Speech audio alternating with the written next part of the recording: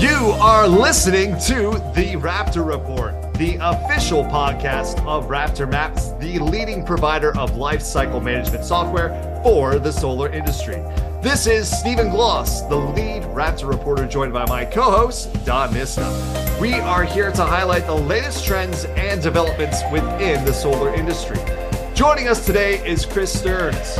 Chris has been working in the solar industry since 2006 with experience in manufacturing, distribution, and end-of-life recycling.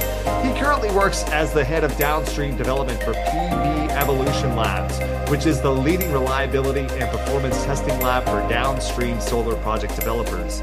With their eyes set on lifting up the greater solar industry, their efforts unleash valuable data related to the performance and reliability of PV module technology.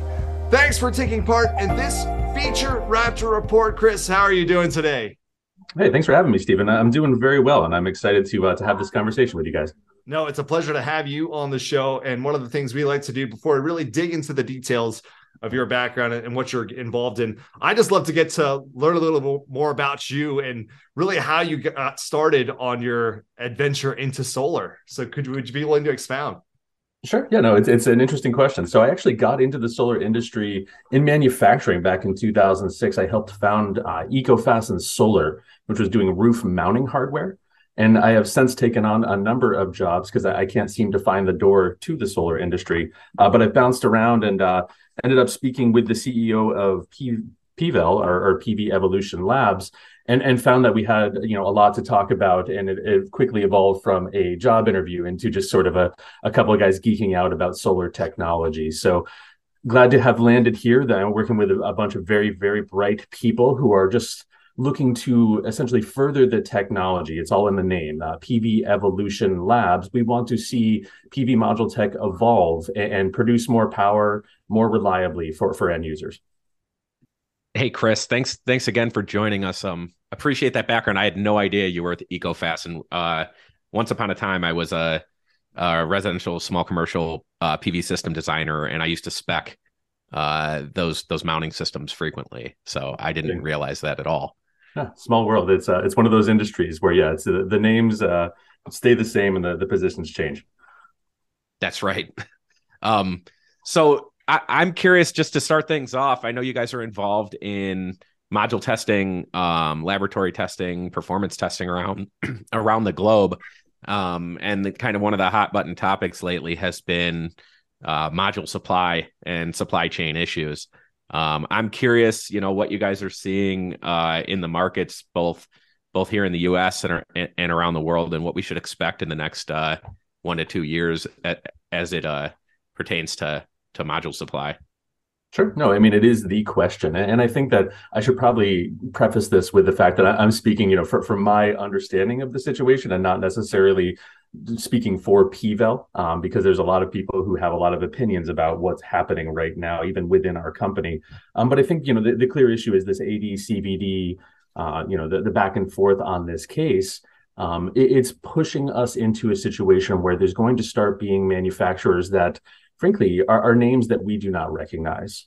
And where PVEL fits into this equation is by providing this objective third-party laboratory testing, essentially pushing modules beyond the IEC standards that they're required to pass to be able to be sold into the US market.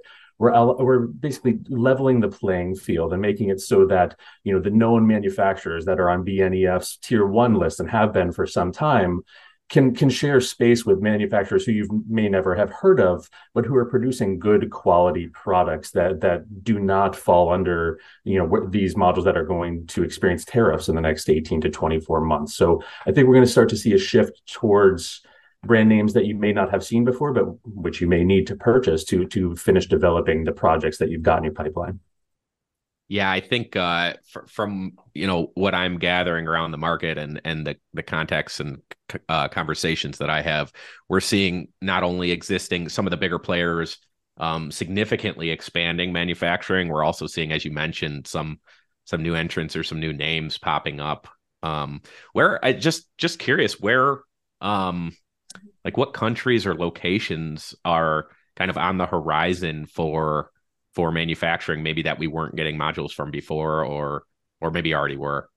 Sure. No, and it's an interesting and developing answer. I think that the front runner in terms of, falling outside of that Southeast Asia sphere that's been in question is India. I think that, so many modules and module manufacturers are coming up out of India that really are producing quality products.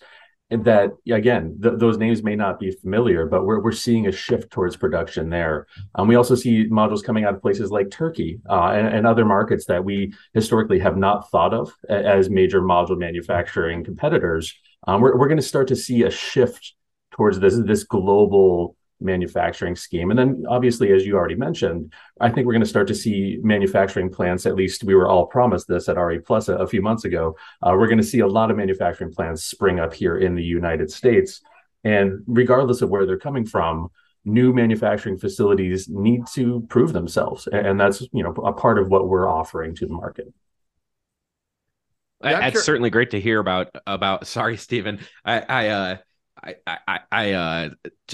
He mentioned U.S. manufacturing, and I got to ask. I know in the past with some of the tariffs and the regulations around modules, it's been, some folks have done assembly in the U.S. Mm-hmm. And others have done full on manufacturing, and there's kind of a storied history there in the U.S. with factories popping up and then disappearing overnight. I'm curious which manufacturers we should be hopeful for U.S. based manufacturing. It's a good question. I feel like everyone who's ever manufactured a solar module more or less alluded to the fact that they would be here. So I think that I'm going to kind of punt that answer, Don, and kind of see how it shakes out. Just because, I, at least from speaking with my colleagues, everyone has a 2 gigawatt facility that's going to be, right around the corner. Who actually follows through and does that somewhat remains to be seen. So sorry for the non-answer, but yeah, I don't know if I want to pin myself down with an answer that I listen to a year from now and regret because it's so wrong. Yeah, that's excellent. One of the things that you said there kind of caught me off guard is that, you're focused on or concerned about facilities here in the United States being able to prove themselves as reliable and sustainable operations to develop PV assets here within the States. What does that exactly look like? You see the United States as being like a first world country, as being pretty technologically advanced. What will it take for a U.S. facility to prove itself as a solar manufacturer? It's a great question, Stephen, and I probably should have given more context to that bombshell of the statement that it could be misinterpreted. So what I mean to say is that any solar manufacturing facility, as it comes online, these facilities are producing with such high degrees of quality that to get those systems tuned in and get everything functioning the way it needs to be working, there's always some lead up time to getting the facility producing modules of the quality and of the wattage bins that they're expecting to produce. And so one of the things that, we're doing as a third party laboratory is taking modules from their initial production runs and running them through our product qualification program to make sure that those modules that are the first off the line are meeting the quality standards or exceeding the quality standards that we expect from those manufacturers. So it's not to say that these facilities are not technologically advanced. They're extremely technologically advanced, but they do have to be fine-tuned to make sure that the output is what it should be. Yeah, thanks for that clarification. Appreciate that. For sure. You mentioned in that statement your PVALs, or I guess you didn't mint it as PVALs, but you said module quality program. Sure. What does that entail? What type of testing? What type of standards? Maybe talk a bit about what goes into that. Sure. So, and thank you. Yeah, it's basically it's the core business of PVAL. So when PVAL was started about a decade ago, Genya, the CEO, knew that there needed to be a way to look at module quality in an objective way. So not to say, oh, this one's a tier 1 module, go ahead, sign that contract. It's to say, what standards, what quality levels, what reliability levels are we seeing from these modules? So the product qualification program, or PQP, is a series of tests that we have developed over the past decade to basically compare these modules to one another in an apples to apples format. And we do that in the form of our annual scorecard, where we publish the results of our testing. So it's a way for module manufacturers to basically submit their latest and greatest products to this rigorous testing program to show how they compare to other module manufacturers' output in an objective setting. Yeah, Chris, one of the visions we have for this podcast is, obviously there's going to be a lot of listeners who have a lot of background in solar, know a lot about solar panels in general, but we're also hoping to reach a new audience that perhaps has little to maybe even no knowledge about solar. They see a solar panel and perhaps the assumption is, every solar panel is kind of the same. You see one up on a rooftop, it's probably the same as the one you see out in the middle of West Texas. So what really differentiates the quality of solar panels, and how has that sort of developed over like the past 10 to 15 years? Sure. No, and it's a great question. And really what it comes down to is the bill of materials, the BOM, or BOM for short. And that refers to the recipe. The series of components that make up the module varies from manufacturer, and even from model to model. And sometimes even within the same model, there are multiple BOMs that can be used in producing a specific module. Different combinations of materials perform differently and react differently to the testing procedures that we put them through. So basically comparing BOMs to one another is a lot of what we end up doing. And more often than not, our end users can take that data, look at it and say, I want this manufacturer, this model, and this specific bill of materials, because that's the one that performed the best under PVEL's testing. And so that's essentially what we're comparing here is not just the manufacturers, but the specific bills of material that are being used to make these different modules. Yeah, I appreciate it. That's a very straightforward and clear answer. Sure. No, I mean, it's fascinating. There's a lot of nuance here, but at the end of the day, what we do is reasonably straightforward. It's just obviously things get complicated when you get into the details. Yeah, you mentioned bill of materials, and this wasn't really something I had intended to ask you or talk about, but with our core business, scanning and digitizing solar assets, we occasionally see systems with multiple flavors of panels, and I'm assuming with the supply chain constraints that we talked about earlier, have you seen maybe a little bit more of that, where a customer or a client needs to have various wattages or even different manufacturers tested for a system to mint the modules? Sure. No, we've absolutely seen that. It varies. Obviously, there's a number of different scenarios where this could come into play, but we've seen the same manufacturer, same module part number with different bills of materials represented on the same site. And we've also seen, although it's less common, blends of manufacturers. So really any scenario you can imagine, obviously with the constraints on supply for a lot of these projects that are in the pipeline or were in the pipeline a year ago, for them to actually finish those projects, some compromises needed to be made. However, one way to mitigate the risk is to make sure that the modules, if you're having to pivot to a different vendor than the one you had initially specified, one way to make sure that you are not, biting off more than you can chew or taking a risk is to make sure that those modules passed or are performing acceptably through third-party testing. And again, that's where we come in, is to offer that third-party testing to qualify the reliability of a given module and a given bill of materials. Yeah, could you talk a bit about the difference between factory testing and third-party testing, and which tests are overlaps and which you guys do that are completely unique that the factory never does? Sure. Yeah, and I think that it's important to understand here that we by no means are denigrating factory testing. The factories that are producing these modules are incredibly rigorous about their quality acceptance and quality control. Really, I think where third-party testing plays a role is that in many cases, or in fact, in all cases, module manufacturers are testing to a specific set of standards. We tend to go above and beyond that set of standards to allow end users to sort through what they have available to them and make a decision based on the results of our reliability testing. So to get back to the factory versus, say, for example, batch testing in the laboratory or field testing, they all fit sort of into different boxes.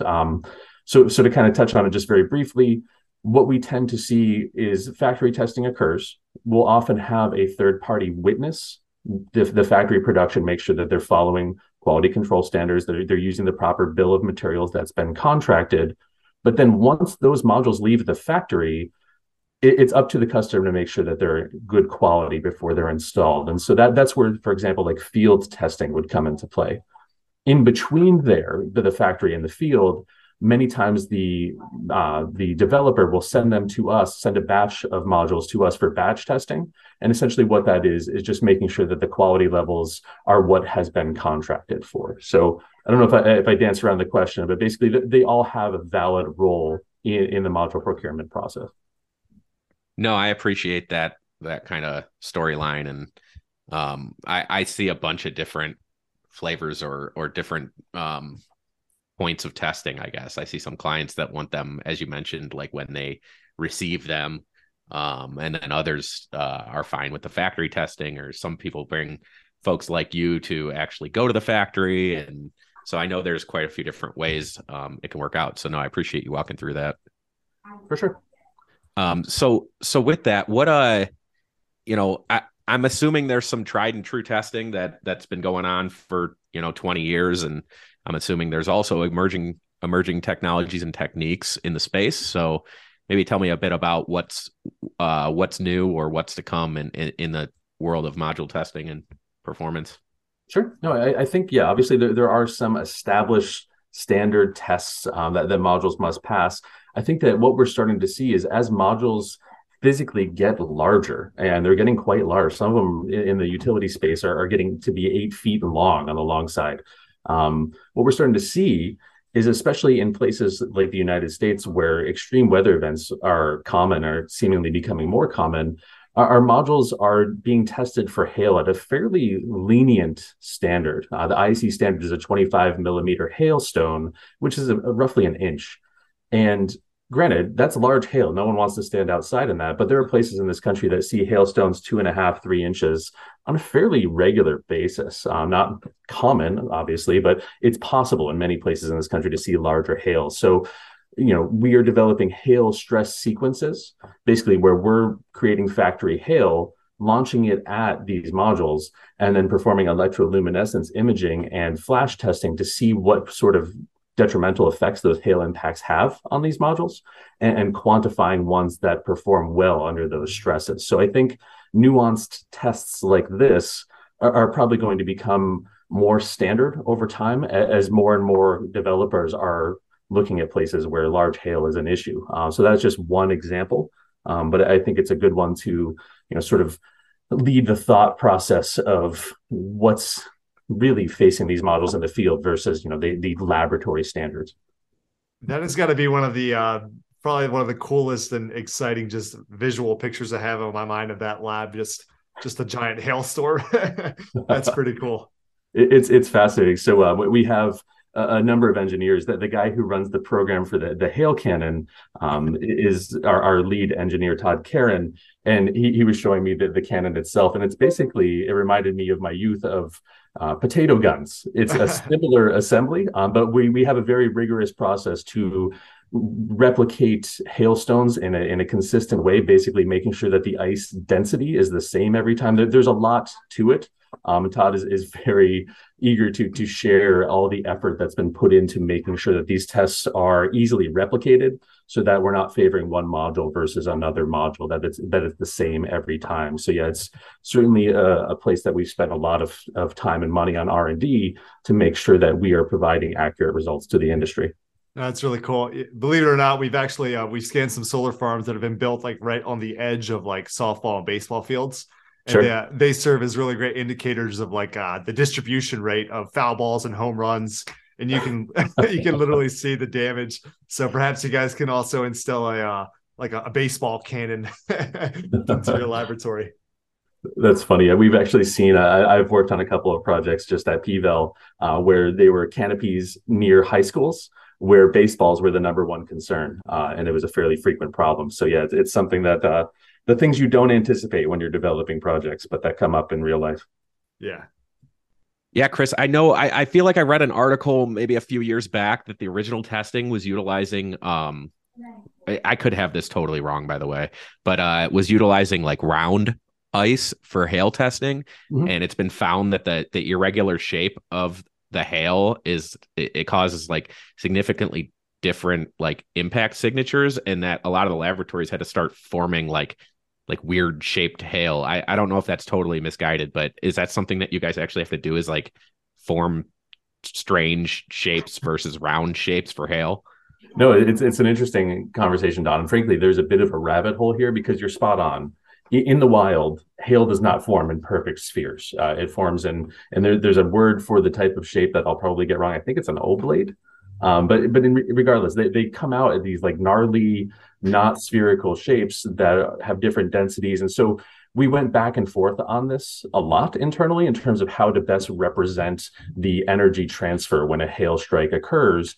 And we settled on that we are producing spheres. We're producing them, again, at that very specific density that I alluded to in my earlier answer. But basically what we're measuring is the amount of kinetic energy that's transferred from the hailstone to the module. And that's done by basically measuring the speed, the velocity of the hailstone as it exits the barrel of the cannon, and making sure that it's at the proper velocity to measure that, the standard that we're shooting to achieve. So there's actually a little blocker that if the hailstone's coming out too fast or too slow, we don't actually allow that impact to occur. It has to fall within a very specific set of parameters. So again, that we can easily replicate that amount of force transfer on every module that we test. So no, we're not creating non-spherical hail balls because we figured that would add a variable as opposed to removing one. But to your point, they never come out the way they come out in a laboratory when they're falling from the sky. Yeah, no, that's really interesting, Chris. We talk about hail, and I'm curious, are there any other like really specific tests that you guys do that are perhaps noteworthy in just the way that you conduct them on these modules? It's an interesting question. I think one thing that's worth mentioning about PVEL is we have a field exposure facility in Davis. It's actually one of the oldest grid-tied sites in the United States. It's called PVUSA, where we're able to perform all sorts of unique tests in the field as opposed to in the laboratory. So we have a number of different trackers. We have fixed tilt racks. We have all sorts of things that we can deploy modules on to allow us to replicate circumstances in the field. So I think that rather than focus in on a specific laboratory test, I think something to keep in the back of your mind as you think of PVEL is at the end of the day, we're comprised of a bunch of engineers who want to improve module quality over time by breaking modules in elaborate ways is essentially what we do.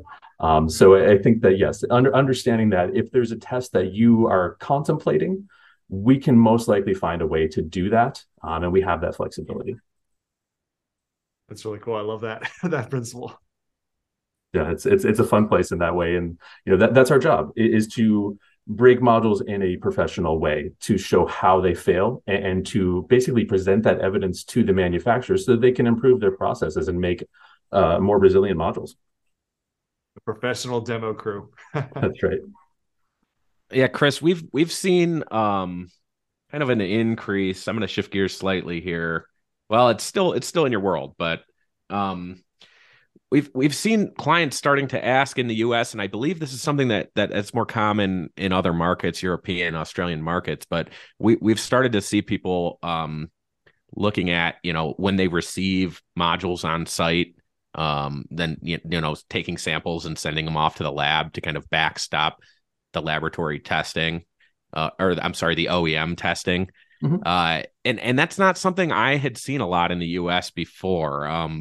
We would kind of just, you get your flash test from the lab or from the OEM, you get your factory acceptance testing, and you kind of trust that and run with that. Now we're seeing, hey, like EPCs and developers that are saying, okay, if we're going to backstop this system with a performance guarantee, I love that we have OEM testing, but we also want to perform our own third-party testing. Are you seeing more of that in the States than you have previously? Is that standardized in other markets? Maybe talk a bit about that. Sure. So I think the first place to touch on is that my understanding is that in, for example, the European market, the module acceptance testing on site is actually becoming fairly common. And if it's not built into all the contracts, it's starting to be. And the idea here is that regardless of the quality of the modules as they leave the factory, there's a variable in the form of transit, and modules can really be easily damaged in transit. And in many cases, they would pass a visual inspection where they might contain micro cracks that can reduce the performance of the modules over time. And so pivoting to the United States market, it is something that we are starting to see more and more often, where module acceptance testing on site, where essentially we deploy a team with an electroluminescence camera that can look at modules at the cell level and identify if there are issues or defects or damage from transit.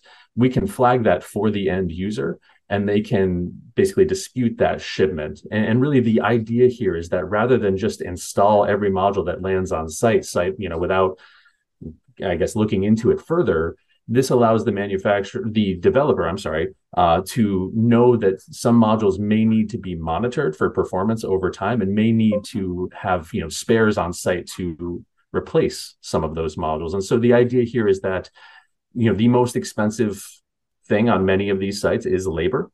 And if you're just installing modules without knowing that there may be issues, you may end up having to take those modules down and spend labor twice or even three times. And so, yes, it's becoming much more common for module acceptance testing to happen on site. Yeah, and that's, we kind of come in shortly after that. If you're doing EL testing in the field, batch testing for module acceptance, one of our core offerings is PV commissioning IR scans. So we're both kind of different procedures, but trying to make sure that there's a perfect product handed off, from the EPC and manufacturers to the owners and operators. So, if you incorporate both of those procedures, you can kind of step into day one operations with a real strong peace of mind. Absolutely. And I think that really that's what it comes down to is, it's like anything else in life. You tend not to opt for the extra thing until you've been burned somewhere else. And I think that there's enough developers in this country that have had issues on the O&M side of things, where they're trying to maintain plants that are not performing up to expectations. And they're seeing all the things that they could have done better during the commissioning process, essentially, which is exactly where you would fit into this. Is you provide a service that could save them potentially millions of dollars over time. And that's similar to what we're trying to do, is to mitigate the risk on behalf of these developers who are plunking down these huge amounts of money. They want to make sure they see this return on investment. And that's what all of our products are tailored to do. Chris, with these acceptance testing and commissioning testing, we like to remind owners and operators of their warranty period. With EPCs, it's 1 or 2 years. And with some products, with modules, it's quite long, but with some other products, it can be shorter. So I like to remind customers that it's important to do these tests early, prior to energization, and even in the first year to continue testing as well while you've got these active warranties. Is that something that you guys try to focus on as well, like targeting those periods? Oh, for sure. And I think we have to walk a fine line because, obviously it's in my commercial best interest to have customers do just as much testing as they possibly can rationalize. And I think that there needs to be sort of a balance between what's helpful and what's really necessary. And to that end, like our catchphrase around here is make data matter. The idea being that the more data that you have about a specific project, the more likely you are to come out ahead if you have an incident on that site, whether it's underperformance due to a design issue or due to a serial manufacturing defect or due to a natural catastrophe like a hailstorm or something similar. The more information you have, the better. But obviously, and I only chuckle because in so many cases, there just isn't the budget to contemplate a lot of this testing. And so really what we end up doing in many cases, working with the customer to try to identify the most critical points. For example, doing module acceptance testing during the first few weeks of deliveries to the site to make sure that quality is at an acceptable level, rather than maybe continuing through the full delivery period, depending on what the project's circumstances are. So I think that it's sort of a unique conversation for every developer and every project. but more testing is usually better in terms of being able to support warranty or insurance claims down the road. Yeah, for me, Chris, it's kind of interesting. I look at this as, let's say I'm somebody who has like no clue what's going on in the solar space, and so I'm just a consumer. Let's say I'm purchasing something at a retail store, like a new iPhone or something. When I buy that phone, I'm just assuming based on brand reputation, based on their advertisement, based on what I hear from other people, that when I get that phone, it's going to work. I'm not really expecting to have to take it to like a third party developer and be like, hey, test this for me and prove to me that it's actually going to work. So do you think, is that just something that the solar industry is going to have to deal with this for like the long term, or will it ever get to the point where asset owners and investors will be able to sort of go about this the same way as you would any other purchase? It's an interesting point, Stephen. And I think we all would hope that day is coming soon. And to be clear, a lot of times I feel like we're sort of the bearers of bad news and indicating that, there's all these problems. And frankly, we do see a fair amount of issues in the course of our testing. The reality is most of the modules that we see are excellent.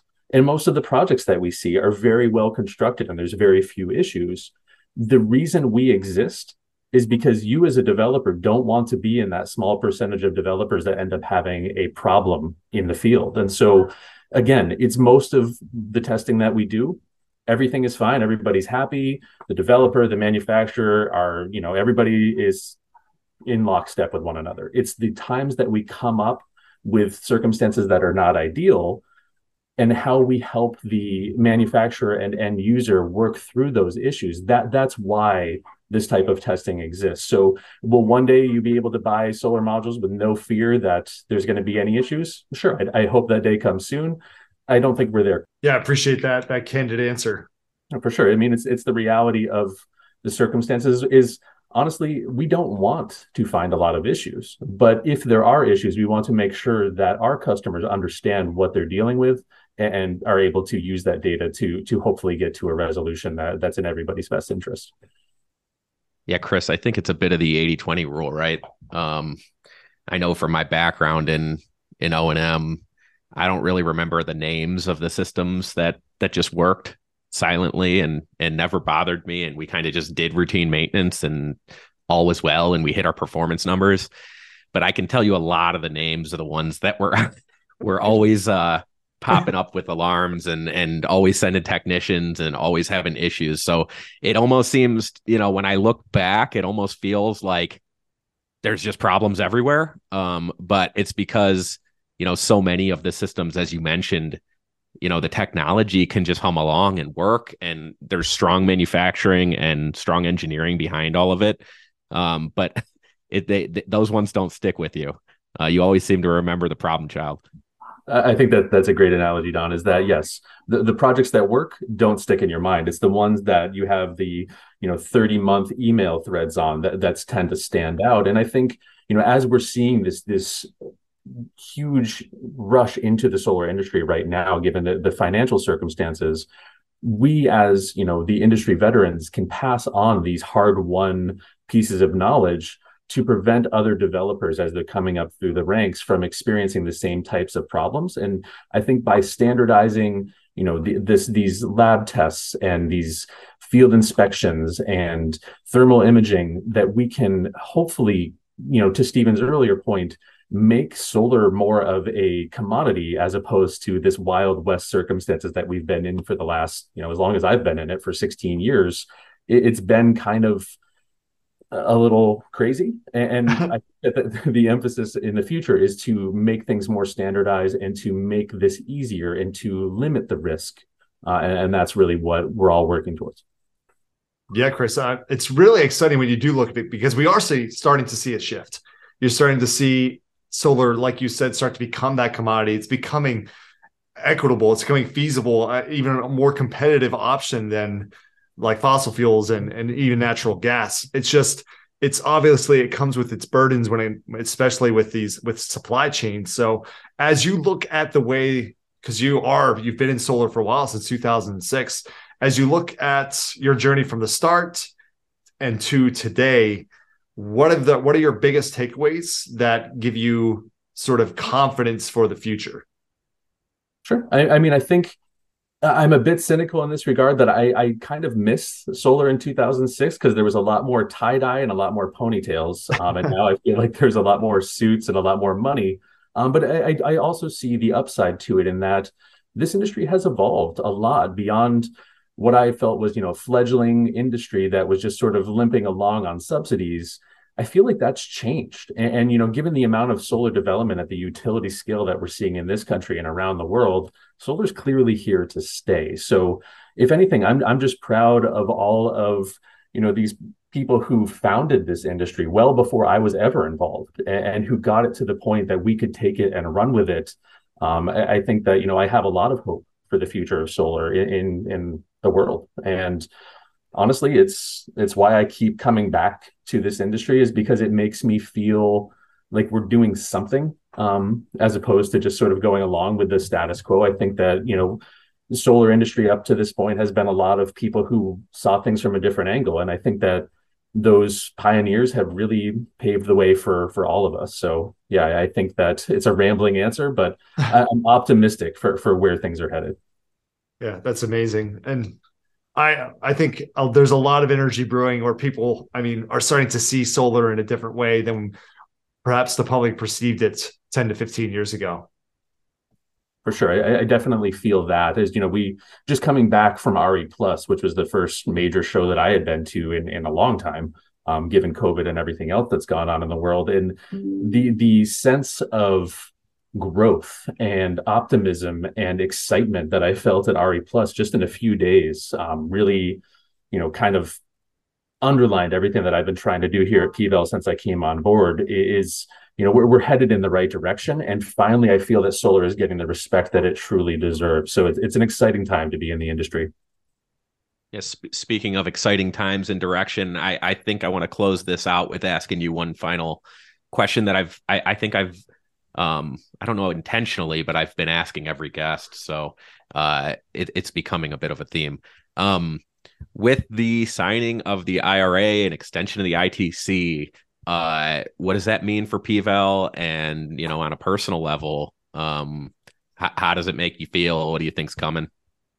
I think we've always joked in this industry that this is the solar coaster, and it alludes to the highs and lows. And the conversations that I've had just over the past few months, the tone has changed. And I feel like, if anything, the solar industry has turned into a bit of a rocket ship that's now got some real federal funding behind it and room for growth and research and development and a whole new era.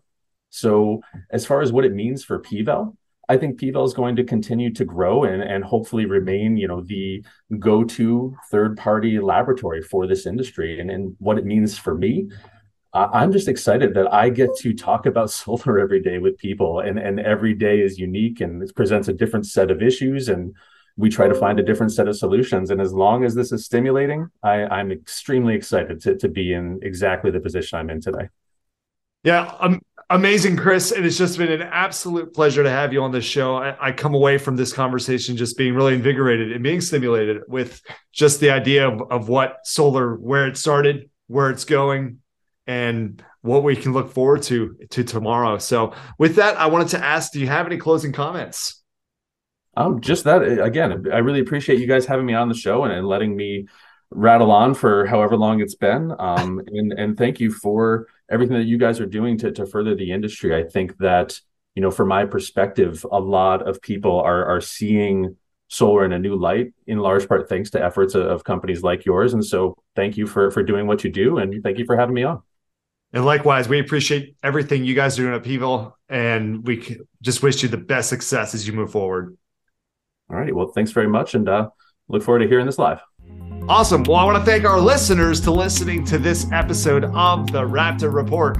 We hope we've been able to provide you with some enlightening insights that have sparked your curiosity and increased your awareness of developments within the solar industry. Look out for new episodes on your favorite podcasting platform, where you'll get to have the chance to hear insights about solar from unique perspectives and leaders within the solar industry. Until then, this is Stephen Gloss and Don Nista, signing off.